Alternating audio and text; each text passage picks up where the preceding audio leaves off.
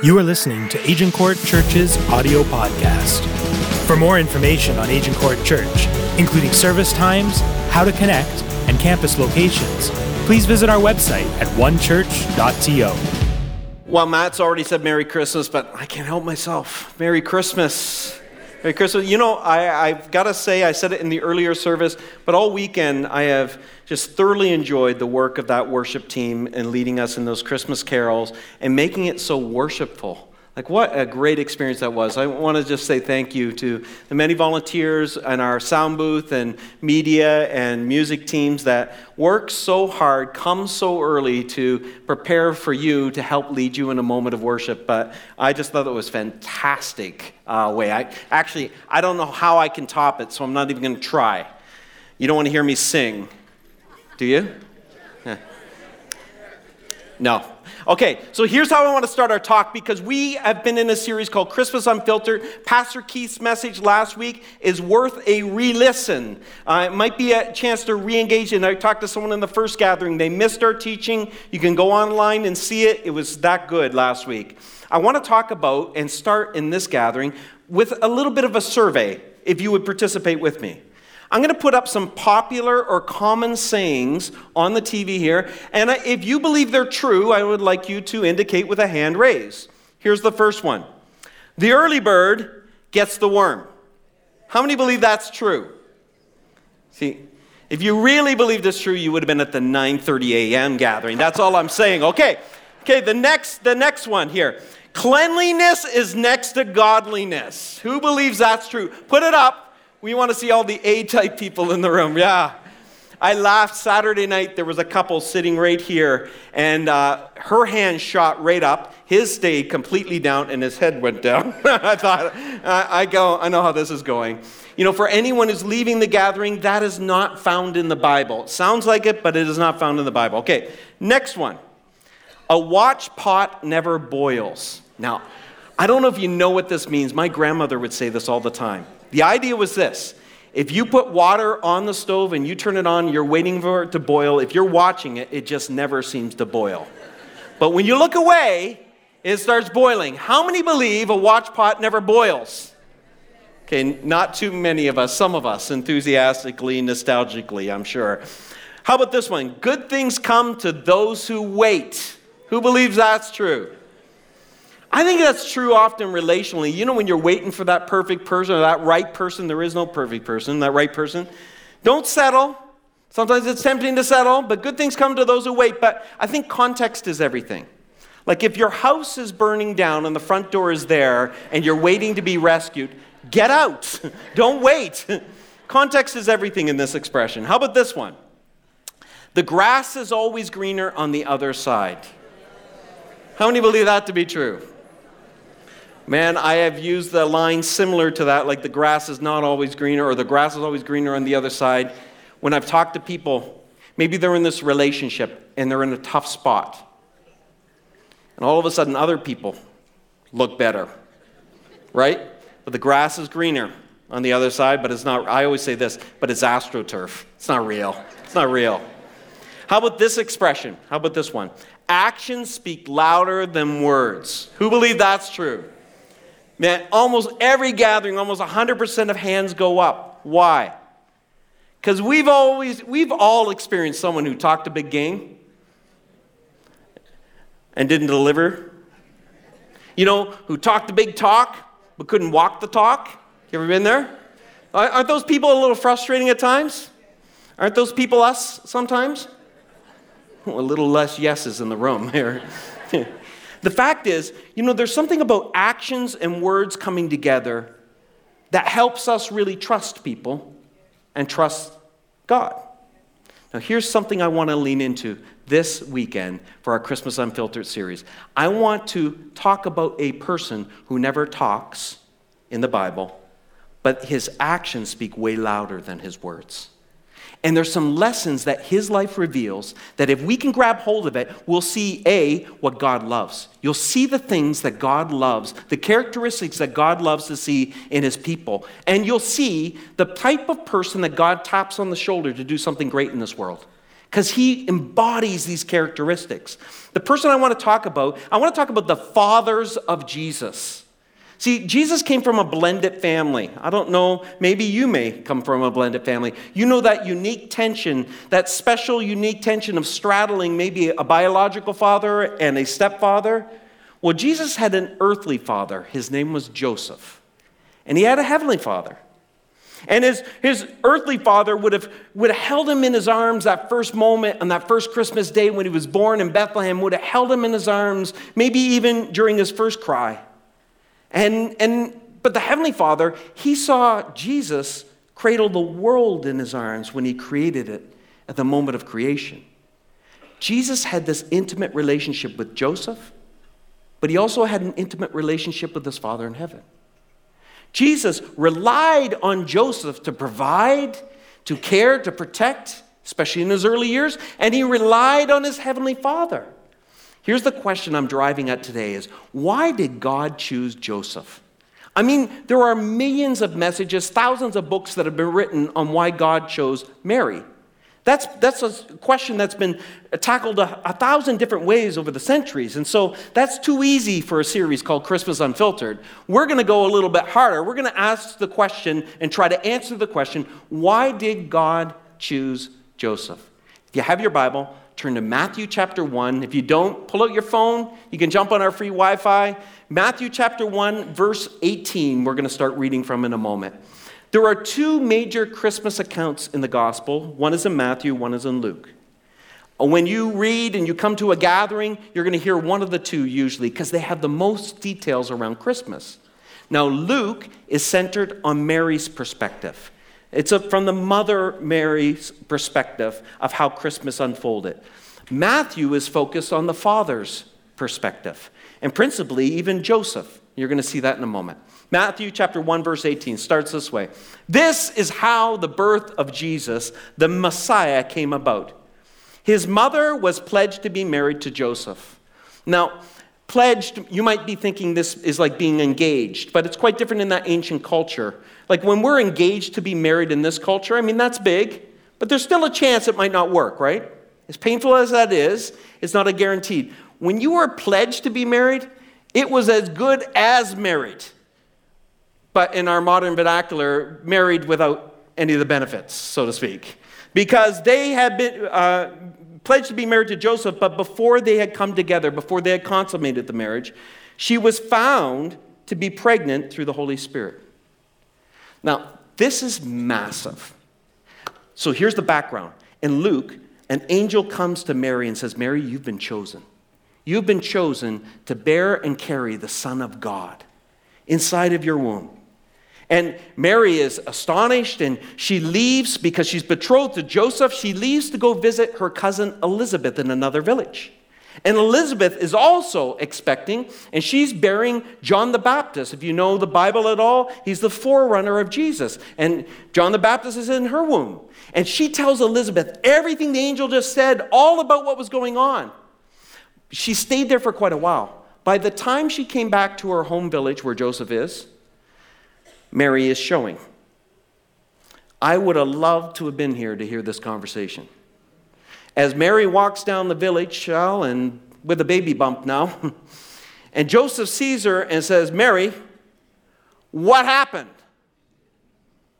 Because he thinks he knows what happened. She's been away, and something's gone on, and now look, it's not him.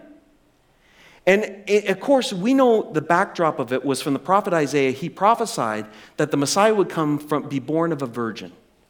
And Mary explains to Joseph, and this is the part I'd love to see. How do you explain this, right? How do you explain this? Say, Joseph, I know this looks bad. I know this does, but it's not what you think. And he's thinking, I know it's what I think. And she's going, it's not what you think. This is from God. And of course, understandably, he doesn't believe her. Like many people, even in the culture today, that hear about the virgin birth and they're left scratching their head and they're going what? Are you kidding? It's hard to believe something that's naturally impossible. It's more than improbable, it's naturally impossible.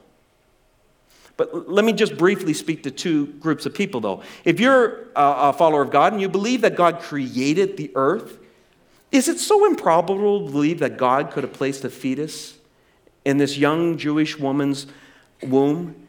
All a part of his great plan to redeem this world, that someone would come and live the life we couldn't live, a perfect life, and then lay down his life to pay for all of the brokenness in this world so that our penalty would become his penalty. And all of a sudden, we would receive his grace. Is it so hard to believe that God couldn't put a living fetus inside of a young Jewish girl's womb in order for the Savior to be born? It's not too hard of a stretch, but you might push back and say, well, Jonathan, I don't even believe God created the universe.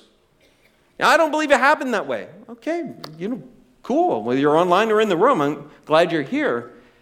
Because I should talk to you because, honestly, and I don't say this sarcastically at all, you certainly have a deeper faith than I do. Much deeper faith. To believe that there was nothing. Absolutely nothing. Not an atom, not a molecule, because where would that have come from? Nothing at all. A total void. And somehow an atom appeared and a molecule appeared. Somehow they collided together. And over time, maybe over millions of years, these small things that came from nowhere and no one became a complex society and civilization with multiple species on a planet sustained. That level of faith is something I don't quite understand because it came from nothing. Nothing. The story of Mary and Jesus being born of a virgin is so intricately laced with the resurrection of Jesus. These are the two pivotal moments in the Christian faith. They're not folklore. They really happened. The resurrection is far easier to prove. Of course, the virgin birth is difficult because it's improbable. It seems impossible unless you have the faith to believe that God can do all things. Well, this is not about the virgin birth, but I just needed to lay that out there. Happy to talk to anyone who'd like to talk further about this after our gathering. But it continues. It doesn't leave us hanging there. In verse 19, it says this, because Joseph, her husband, was faithful to the law. This is our first clue about some of the characteristics that Joseph embodied. Faith to the law meant he was God-honoring. He knew the laws of the Scripture and he followed them, and yet did not want to expose her to public disgrace. He had in mind to divorce her quietly. You're going to see a tension there that Joseph is in. But after he had considered this, an angel of the Lord appeared to Joseph in a, can you say it with me? Dream. You're going to count how many times God speaks to Joseph through a dream by the end of our gathering here. It's staggering. And says, Joseph, son of David, do not be afraid to take Mary home as your wife, because what is conceived in her is from the Holy Spirit. She will give birth to a son, and you are to give him the name Jesus, because he will save his people from their sins. When Joseph woke up, I love this, he did it. He did what the angel of the Lord had commanded him. He took Mary home as his wife, but he did not consummate their marriage until she gave birth to a son, and he gave him the name Jesus. There's so much going on in this passage. It tells us so much about the type of person that God uses to do significant things. It tells us so much about the type of things that God loves to see in his people. So I'm going to talk to, when I was growing up, when I was a teenager, there was a series of Nike ads out there where it was about Michael Jordan, and it was Be Like Mike. Anyone remember those Be Like Mike ads? Well, here's what my challenge is for you this Christmas season, this weekend in our Christmas Unfiltered series, is be like Joseph. Be like Joseph. And the first characteristic is this, be like Joseph, faithful. It says that Joseph, her husband, was faithful to the law.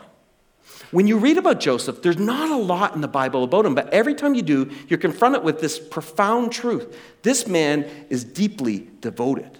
This man is incredibly faithful. He wants what God wants more than what he wants. He wants what God wants more than the people around him, what they want. It's incredible, his devotion and faithfulness.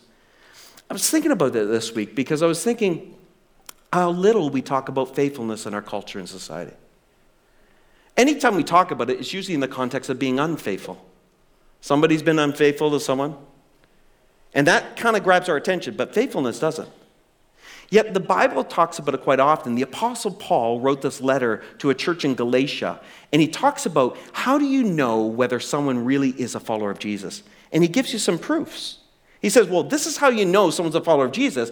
He called it the fruit of the Spirit. If somebody has Jesus' Spirit inside of them, well, you're going to see they're loving. You're going to see that they're gentle, they're patient, they're kind. You're going to see that there's peace there, there's joy there. Just as we were singing earlier and celebrating, there's joy there. But one of the fruits of somebody who is evidence that they are a follower of Jesus is there's faithfulness. Now, faithfulness is not a mysterious word. Here's what it literally means in the Greek as Paul describes it. It literally means faithfulness is keeping your promises. It's keeping your promises, and it also means to be courageously declaring the truth.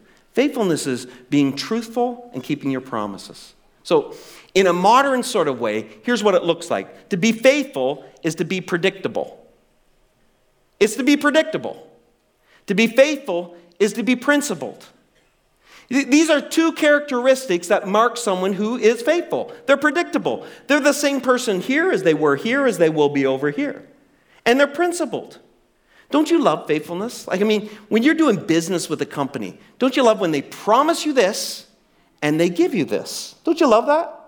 I look at that and I always think, yeah, I want to do business with you. In contrast to that, unfaithfulness. They promise you this and they deliver you this. Clearly, you don't shop in the same place as I shop at times because the gap is massive at times. We all love faithfulness, but what's interesting, I think, in our culture and society is we're not enamored with faithfulness because predictable and principled is boring. It's boring. Look at our YouTube channels. Look at our entertainment. Our entertainment's about unpredictable people. Unprincipled people. It's the unfaithfulness that entertains us and attracts us. It's the train wrecks. It's like driving down the 401 and there's a fender bender, and what happens? Everybody stops, take a good look. Why? Because it looks like the last fender bender and the one before it and the one before. We can't stop ourselves, right? We never stop. Why? Because we're attracted to something that looks like a bit of a train wreck. There's an unfaithfulness piece. Faithfulness is not that attractive in our culture and society. We don't love predictable. We're bored by predictable. We don't love principled. We're bored by principle. And yet God made us to not only want it, but to need it. And friends, as much as we're not attracted to it, we know we need it. We want it, don't we? You want to know that the women around you are faithful in your life. You want to know that the men around you are faithful in your life. You want to know the businesses you're dealing with are faithful, don't you? We want it, but the reason we struggle to celebrate it, now, I think our culture celebrates it nostalgically. I call it nostalgic faithfulness. We look back, even people who don't even believe in marriage, don't like the idea of marriage. They'll see a couple, and they'll see them being interviewed, and they've been married 60 years, and they're still holding hands. And everybody, even the cynics, go, oh, isn't that sweet? Why? Because it's faithfulness, and we kind of like that. Or we hearken back to historically. We'll look at a generation that went through the Great Depression, through world wars, and they still built a great nation, and they gutted it out. And we look back and we say, look at their faithfulness. Look at their faithfulness, how they did that. And there's something in us that goes, man, that's pretty cool. But the reason we don't like it in our everyday life and we don't celebrate it is simply because we struggle to give it. Don't we? Don't we struggle to be faithful in word, thought, action, and deed? Man, it's not always easy. But to be clear, in Joseph's life, he's faithful, but he's not perfect. There's a difference between faithfulness and perfection. Because if perfection is the standard, every one of us falls short, right? We all need grace. We need grace from Jesus. But faithfulness, God loves faithfulness. Here's the reason why and I'll speak about me, I struggle with faithfulness. Is because there's a little Herod in me from week one. A little Herod that wants my way, on my time, how I like it. There's that little selfish piece of me, that little Herod, and that pushes back against the element of faithfulness. Here's the beautiful thing, though, for you today. Listen, I want you to know God's faithful. God is faithful to you. He is predictable. He's the same yesterday, today, and forever. He is principled. He will never see the righteous forsaken. There is a predictability and a principledness of God that you can build your life on. Listen, if you're looking for that special somebody in life, maybe you're looking for somebody this Christmas season, come to our Christmas Eve gathering. I can't guarantee it. But you're looking for someone in this life, and maybe you got a list of things you want from that person. I mean, he's going to look like Denzel Washington, be a rocket scientist, be ambitious. He's tender and gentle, yet courageous and strong.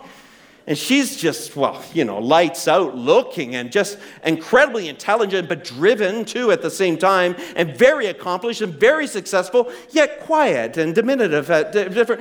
We have our list of things. Listen. What often doesn't get on the list is this: faithfulness. I want to say this to you. If maybe you're not even looking for someone, maybe you're already with someone. Try to bring this to the party. Faithfulness is something you can build a relationship on. Looks will diminish over time. Talents and skills get you so far. Faithfulness is a foundation you can build something great on. Look for people that are predictable and principled in this life. I know it doesn't always seem amazing, but I want you to know, in the kingdom of God, faithfulness is sexy. That's amazing. Faithfulness is what you can build a relationship on. So how do you become more faithful? Well, end of the message. It doesn't end here. See, it's not just be like Joseph, be faithful. It's also be like Joseph, be kind. So it's interesting. So he wants to be faithful to the law. The law, she has broken the law in his mind. She has committed adultery in his mind. She's been pregnant by another man in his mind. But it says this, and this is beautiful. There's a tension. Yet he did not want to expose her to public disgrace. He had in mind to divorce her quietly. What's going on here? Well, he knew the law. The law spoke what to do in the circumstances. There was no wiggle room here.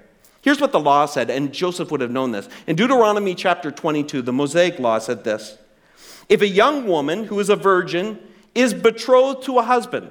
Sound familiar? Oh, it should. It's Mary. But this is just hypothetically speaking. And a man finds her in the city and lies with her. Then you shall bring them both out to the gate of the city, and you shall stone them to death with stones. Ooh. Is that a little ambiguous, this law? A little bit of gray room there? Do you see any wiggle room in this law? So he's a man who's faithful to the law. He knows Deuteronomy chapter 22. He knows what the law demands. But he's kind in his heart. And he is revealing something. Something is being revealed in the person of Joseph in this little narrative. Remember this, friends, when you read the gospel. Not a word has been wasted. It has been included for a reason. It is showing us something. And this little moment, this tension where Joseph is wrestling with the law and grace, is a foreshadowing of the kingdom that Jesus came to establish. So fast forward. When Jesus has died and he's risen from the grave and he's ascended to the Father in heaven, and the people that were followers of Jesus are now sharing the good news of Jesus with as many people as possible, and the church experiences great growth. Many Jewish people come to faith in Jesus, but here's the surprising thing. So do many Gentiles, people who are not part of the Jewish way. They begin to follow Jesus, and this created a lot of trouble in the church. And in Acts chapter 15, one of my favorite chapters in the Bible. In Acts chapter 15, all the religious leaders get together. All the Jewish leaders get together. The Apostle Paul's there. The Apostle Peter's there. Barnabas is there. James, the half-brother of Jesus, is there. All the other leaders, they get together to debate. One of them wants to say, listen, they want to be faithful to the law, just like Joseph is struggling with. Faithful to the law. There are over 600, almost 700 commands. And if you're going to be a follower of Jesus, you've got to do them all. All of the Jewish commands, you've got to do it all. And then you have Paul on the other side, and he's saying, listen, why are you trying to put 600 commands on Gentiles that didn't grow up in them?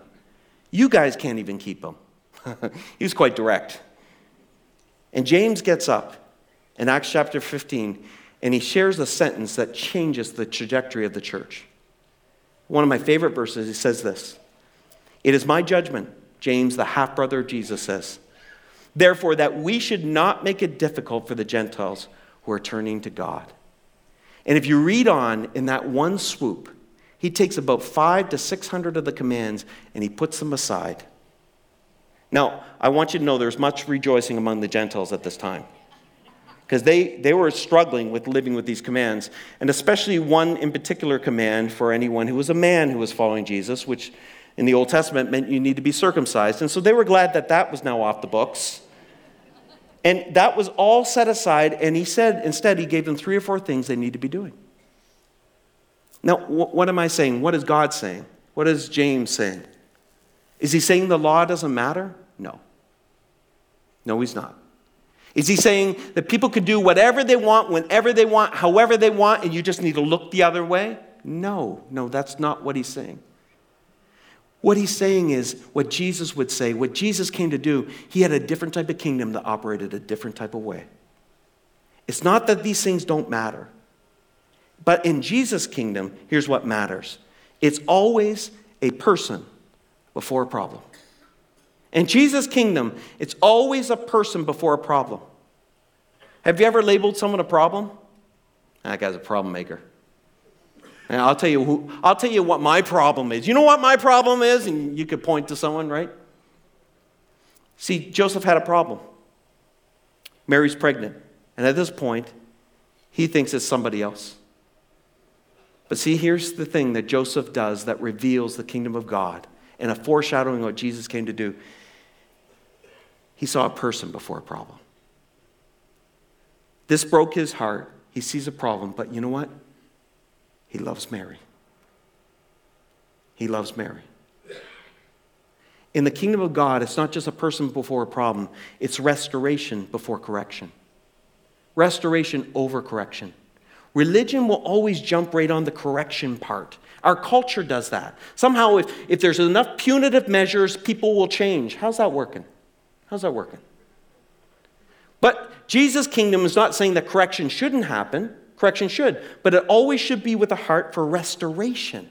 How do we restore this person back to the image of God, of which I made him before he was broken and flawed and marred by sin, by his poor choices, by her poor choices? How do we restore? It's restoration over correction. It's a person over a problem 100% of the time in the kingdom of God. And if all we see is a problem, we should keep our mouth shut. If all we're looking to do is correction, we probably shouldn't get involved, because it's restoration and it's people over them. Now, why do you address the problem? Because if you love the person, you'll help them with the problem. Why is correction important? How can it be healthy? When your heart is restoration, not just correction. How many of you changed because somebody proved you were wrong? Does that feel good? Somebody put you in your place? Does that feel good? Do you ever have someone correct you and you know they didn't have your best interest in mind? How's that feel? That's not the way the kingdom of God operates. That's not the way. This is what we see in the life of Joseph. It's fascinating to see how Joseph lives this out. Now, we know the story because we have the advance notice. In verse 20, we see Joseph finds out, okay, it wasn't another guy. Instead, the angel comes and corroborates Mary's story, and he marries Mary, and he has a baby son, and he calls him Jesus. And something beautiful is happening here. And again, this is going to be like Joseph. Be like Joseph. Be faithful. Be like Joseph. Be kind. And be like Joseph. Obey. It says, when Joseph woke up, he did what the angel of the Lord had commanded him to do. Man, this is something you'll see over and over in the life of Jesus, or in the life of Joseph. He does what God asks him to do, over and over. But I want you to see, because sometimes we can polish that up. I want you to understand that Joseph's obedience didn't make his life easier always. Have you ever obeyed something that God had made and it complicated your life? You ever obey God and tend to obey something that he maybe commanded in Scripture and it made your life a little bit more messier? You ever been there? And then you got in that place and you think like, God, why did I do that? Now it's just harder. Well, it's harder for him. I mean, by obeying the angel, Joseph got way more weight on his life.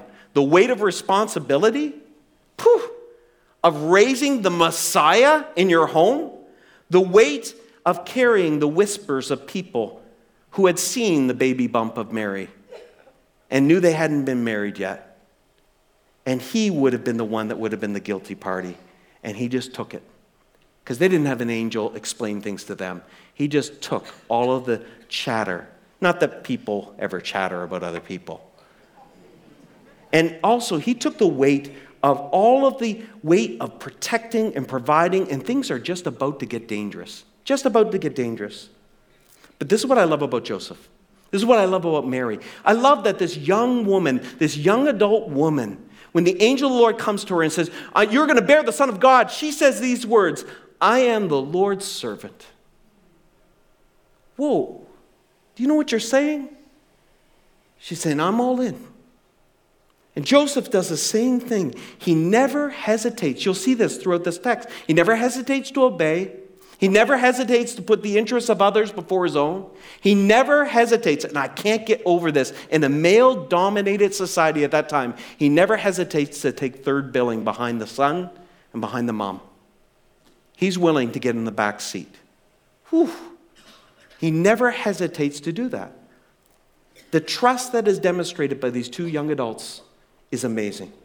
Look, in chapter 2, it's pretty interesting. Remember, God talks to Joseph many times in dreams, and you'll notice this trend. He just obeys right after this. So in chapter 2 of Matthew, the Magi come, the wise men come, and they warn, and they come with gifts, and Herod's out to kill Jesus. He wants to kill him, and it says this in verses 13 and 14. It says, when they had gone, the Magi, the angel of the Lord appeared to Joseph in a dream. Yeah. Get up, he said. Take your child and his mother and escape to Egypt. Stay there until I tell you, for Herod is going to search for your child. He's going to kill him. And in verse 14 it says this, so he got up, took the child and his mother during the night and left for Egypt. I love Joseph. You know what? God, you just told me to do it. I'm doing it now. No hesitation. Mary, we got to go. Where are we going? We're going to Egypt. What? The street lights aren't even on. Good time to go. We can sneak out of town. Let's go. Immediately, he does it. Now, why Egypt? 2 reasons. One, we talked about in the first week of our series. Remember, the prophet had said that the Messiah would come out of Egypt. This was a way of getting the Messiah to Egypt to fulfill the prophecy. But the second reason is this. At that time in history, a lot of Jewish people had fled to Egypt whenever there was political unrest.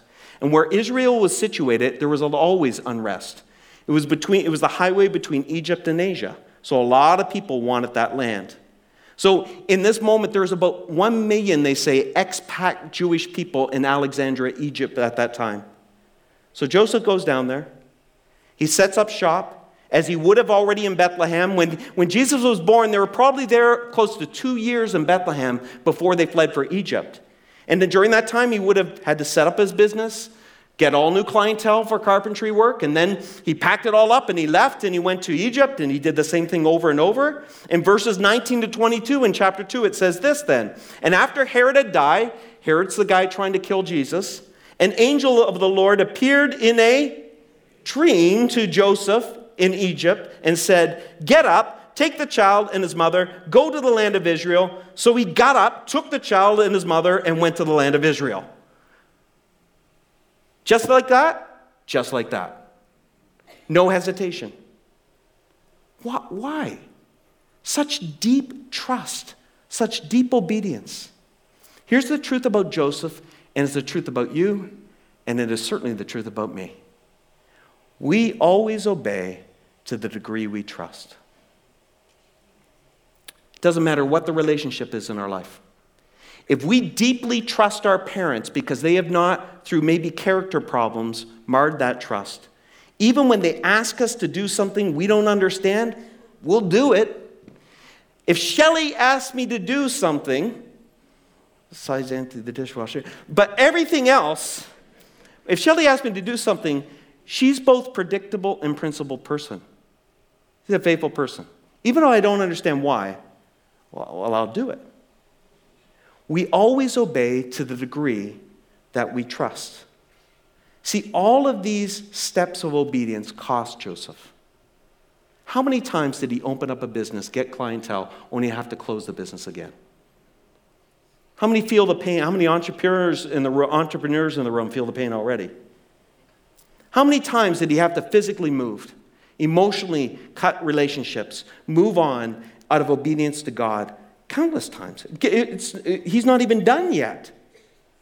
And on all of this, we see something about what obedience is. It's more than doing a moral code. I like what Dr. Timothy Keller says. He says, the essence of Christian obedience is not do's and don'ts, but personal allegiance to Jesus.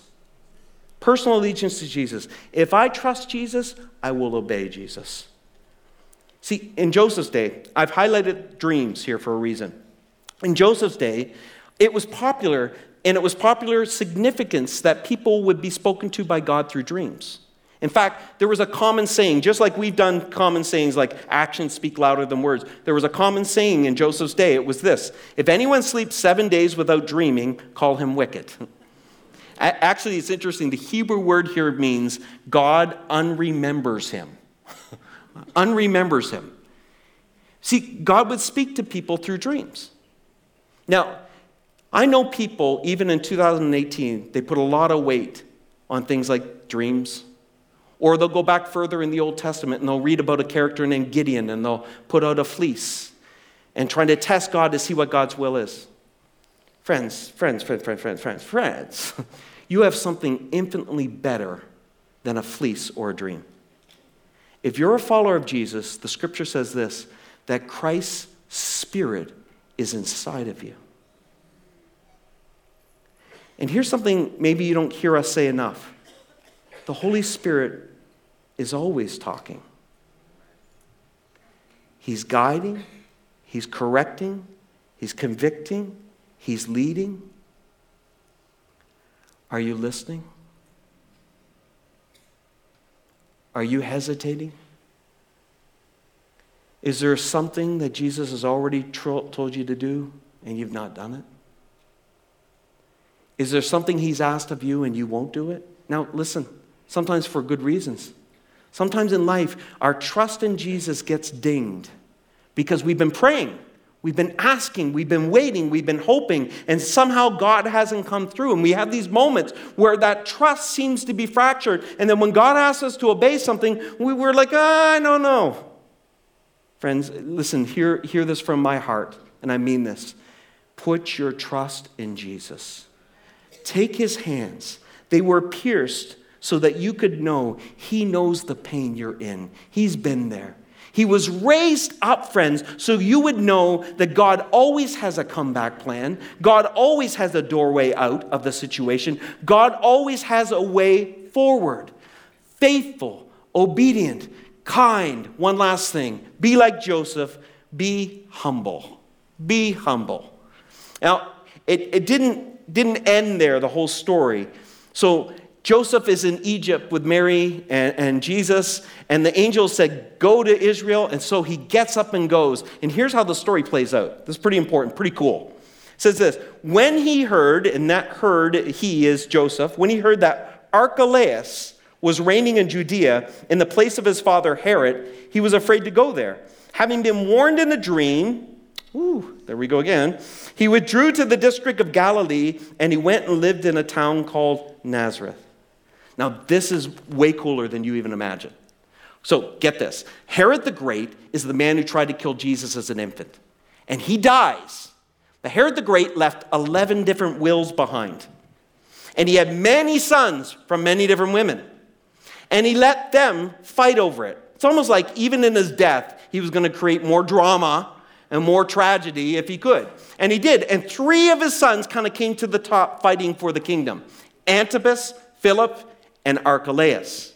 And they all went to Caesar, because Caesar was the emperor, and they went to Caesar to pitch their case on why they should be the king of their father's kingdom. Now, Caesar divided up the kingdom. And the jewel of the kingdom was Judea. It was the economic engine of Israel. It was the educational epicenter of it. It was the cultural center of it. The leftovers was Galilee. That was just like, okay, you can have Galilee. Judea was the place. And Archelaus was if Herod the Great was violent, Archelaus was reckless in his violence. In fact, before he ascended to the throne to control Judea, what he did was he had 3,000 Hebrew people executed during Passover because he sensed and felt that there might be a rebellion coming. 3,000 butchered in the streets. In fact, he was so hated that 50 of the leading citizens of Israel, on their own dime, went to Rome, 50 of them, to petition Caesar in his court. They got an audience with Caesar and said, "We hate Archelaus, anyone but him." But Caesar won't be dictated to. And he made Archelaus king. And when he came back to Judea, he had the 50 of them beheaded in front of him in Jerusalem. And against the backdrop of that, Joseph's warned in a dream about Archelaus.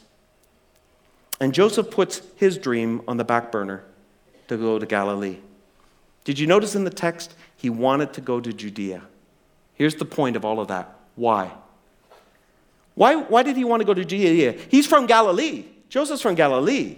Why wouldn't he want to go back home? Because he's a lot like you, many of us in this room. He wanted to go to Judea because he wanted a better life for his kid. He wanted more opportunity for his wife and his children. He was looking to help them move forward. Judea offered so many more economical advantages. His business could prosper and flow in Judea. It had the best schools, it had the best neighborhoods, had the best museums and arts and music and concerts. It was the epicenter. Why wouldn't you want to live in Judea? See, this is what I love about Joseph. Joseph is so much like his son Jesus. On the eve of his crucifixion in the garden, when he said, "Not my will, but your will." And Joseph keeps saying that over and over. Not my will, not my way, but your way. Have you been saying that enough these days? Not what I want, God, but what you want, God. Have you ever been in Judea? In a place where everything's going great? Where maybe resources are great and friends are plentiful and all of this, and all of a sudden, through circumstances in life, you find yourself in Galilee.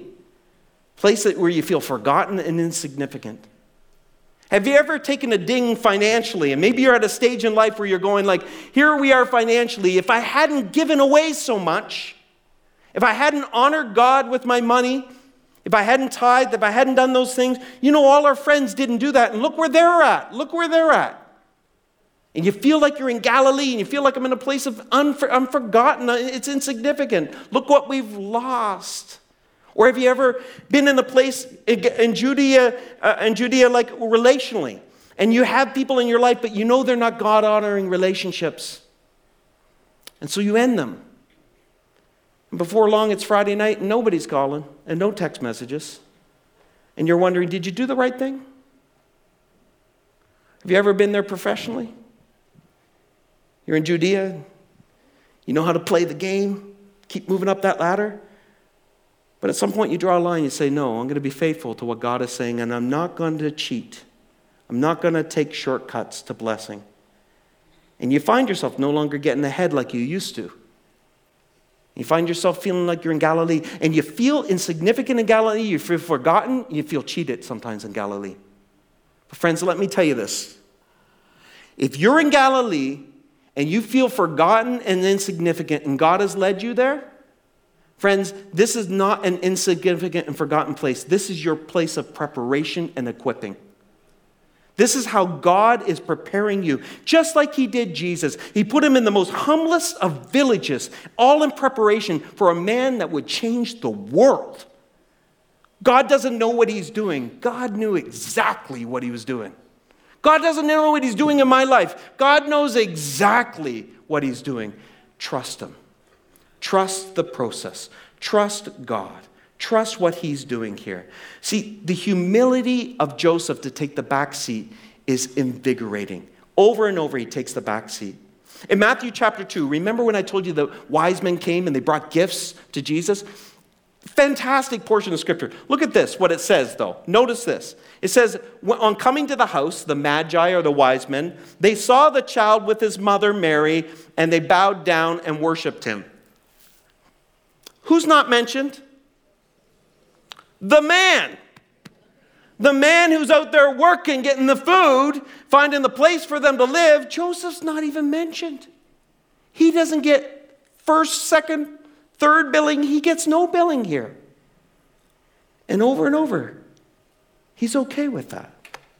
In Luke chapter 2, fascinating portion of Scripture. Jesus and Joseph and Mary go to Jerusalem to celebrate Passover with lots of people from the village of Nazareth. And they're headed back. Jesus is 12 years old at the time. And they're headed back, and they get a day or two into the journey, and they realize, where's Jesus? And they've lost him. Because it wasn't uncommon for him to travel with another family or something, because they were all a small village. They looked out for each other. But they realized Jesus was with none of them. So the parents take the journey back to Jerusalem to find him. How many parents would be happy at that point? I would not be happy. I'd be like on that road saying, Shelley, we got one other. Come on. Can we keep going? It's a long journey back there. But they find him in the temple, and it's interesting. Mary is upset. Mary says, "Son, your father and I have sought for you anxiously." And Jesus says this to them, "Why did you seek me? Did you not know that I must be about," you say it with me, "my Father's business?" Had Joseph been a lesser man, that would have been a stake in his heart. Well, Jesus, I thought carpentry was our business. I've taught you everything I know. Had he been a lesser man, he would have put Jesus in his place. How dare you? How dare you? Here's the beautiful, humble thing about Joseph. He knew his place. Do you? Who's the Lord?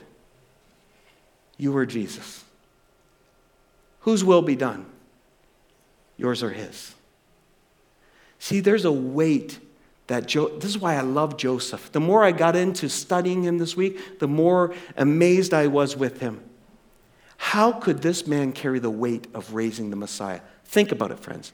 He's the only dad in human history that had a son that was older than him. He had the responsibility to raise the Ancient of Days. Whew. Wiser.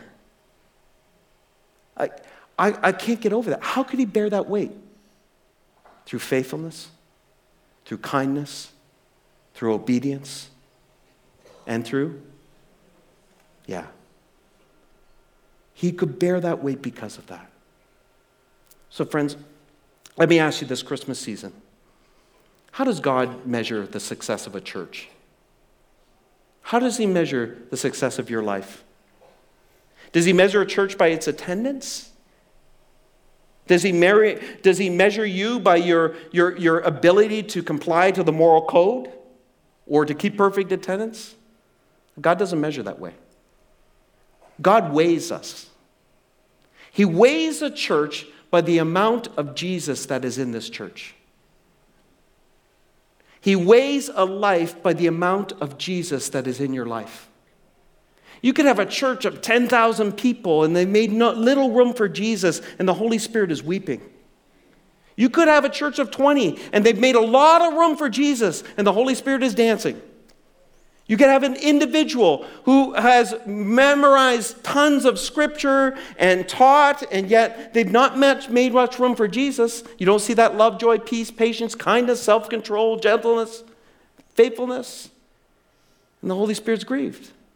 And you can find someone imperfectly trying to follow Jesus and try to be faithful and making more room for Jesus, and the Holy Spirit is rejoicing.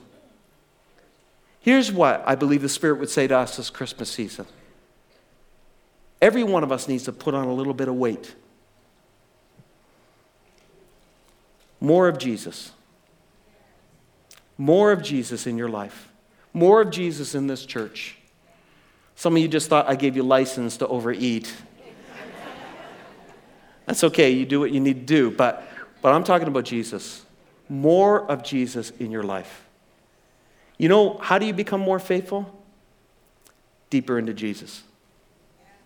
How do you become more kind? You can always tell kind people from religious people. Kind people are people who've been with Jesus. Always a person before a problem. The goal is restoration over correction. It's reconciliation over correction. You can always see the evidence of somebody who's following Jesus. You can see it in their obedience. You can see it in their generosity. You can certainly see it in their humility. Friends, be like Jesus. Be like Joseph. Joseph didn't talk much. He wasn't a big talker, but man, that guy was a massive walker. Man, I could use a little bit more of that in my life. Less talk, more walk. Let's pray. Well, Father, we thank you for the person of Jesus. And in this moment, God, we give thanks for Joseph. He's barely mentioned, and I think that's probably the way he would have liked it. From everything I see about him in your word, he seems to be the guy not seeking the spotlight. He seems to be the man who's doing the right thing when nobody's looking. Doing the right thing while you're looking. The man who's willing to know his role. The man who's willing to take his place. And God, in the context of this gathering, and friends, if this is you, you might want to pray this with me. God, in my life at this time and in this moment, I've wanted the front seat. Kind of want to go where I want to go. I want life how I want it, and I want what I want. But God, in this moment, in this gathering, online, I'm getting out and I'm getting into the back seat. And I'm saying to you today, not my way, but your way. Not what I want, but what you want, God. And even if I find myself in Galilee, I know, God, there's a comeback coming. I know, God, you haven't forgotten me. I know that I don't find my significance in things around me. I find it in you, and I know, God, you're able to use a man from Nazareth, the backwoods, to change the world. God, what could you do through me? God, I humble myself before you. I ask for your grace for my disobedience. And I pray, God, that I'd be like Joseph, more and more, faithful, kind, obedient, humble. In the name of the Father, Son, and the Holy Spirit. Amen. Amen. Make sure you don't miss a message by subscribing to this podcast. All creative content and production for this podcast is provided by the One Church creative team.